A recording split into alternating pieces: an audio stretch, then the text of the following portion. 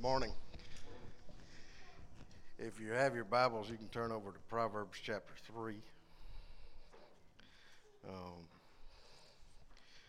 This morning, I would like to share an illustration that I've shared before here, but it so clearly defines a problem that I see in the church today.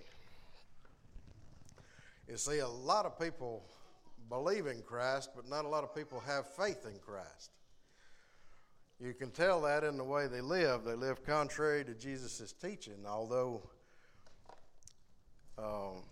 most of his invitations begin with "follow me."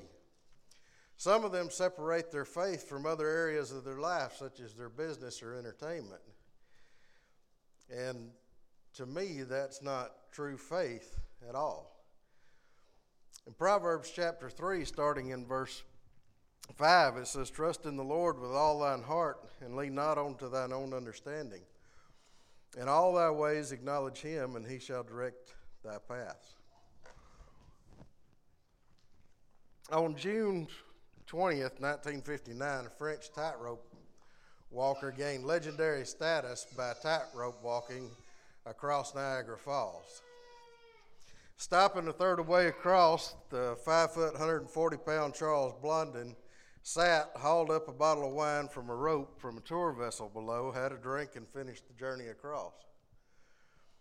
On the return trip, he carried a camera, set it up in the middle of the rope, and after placing a shroud over him, took a picture of the crowd on the American side. This began what would end up being 300 crossings over the Niagara River. At one point, he even carried out a wood cook stove, cooked an omelet on the tightrope, built a fire, cooked an omelet, and lowered it down to the ferry below. Well, at one point, after walking across the tightrope, pushing a wheelbarrow, he asked a man at the end of the rope if he believed that he could push a man across the tightrope in the wheelbarrow. And the man said, "Yes, I believe you can do it." He said, "Good, hop in." Well, the man declined because he had belief in Charles, but he didn't have faith in Charles. Later on, Harry Colcord, Blondin's manager, did show that he had faith in Blondin. Go on to the next one.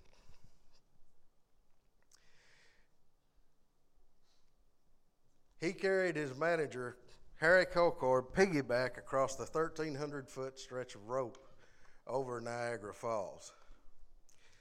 You see, this is the difference between belief and faith. Belief's a work of the mind, whereas faith is a work of the heart. Belief is mental assent. Faith is a commitment.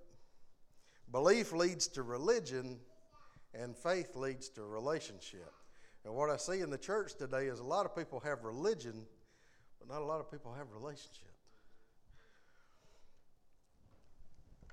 When Blondin took Colcord across on his back, he said these words to Harry: "Look up, Harry, you are no longer Colcord, you are Blondin. Be a part of me, mind, body, and soul. If I sway, sway with me. Do not attempt to do any balancing yourself. If you do, we'll both go to our death." You see, if you're a Christian today, Jesus is saying the same words to you. Look up, fix your eyes on me, on my priorities, on my promises, on my power. You are no longer you. You are me. Make me a part of you, mind, body, and soul. If I move you in one direction, move with me. Do not attempt to do it in your own power, in your own wisdom, or in your own understanding, lest you fall. If we're willing to follow these instructions, God will use us to do amazing things. If we don't, he won't. Heavenly Father, we come to you thanking you that you have given yourself for us. Lord, we thank you that we can put all of our faith in you, that we can follow you, that we can follow your way. Lord, we ask that you just indwell us, move us in the direction that you want us to move. Help us to surrender our lives to you. Lord, it is so difficult to keep grasping that which we've already given to you, wanting to take it back. We ask that you just help us to give it freely and to follow you. Lord, we ask that you just be with every aspect of this service. Let it, everything that we do here glorify your name and point others to you. In Jesus' name we pray. Amen.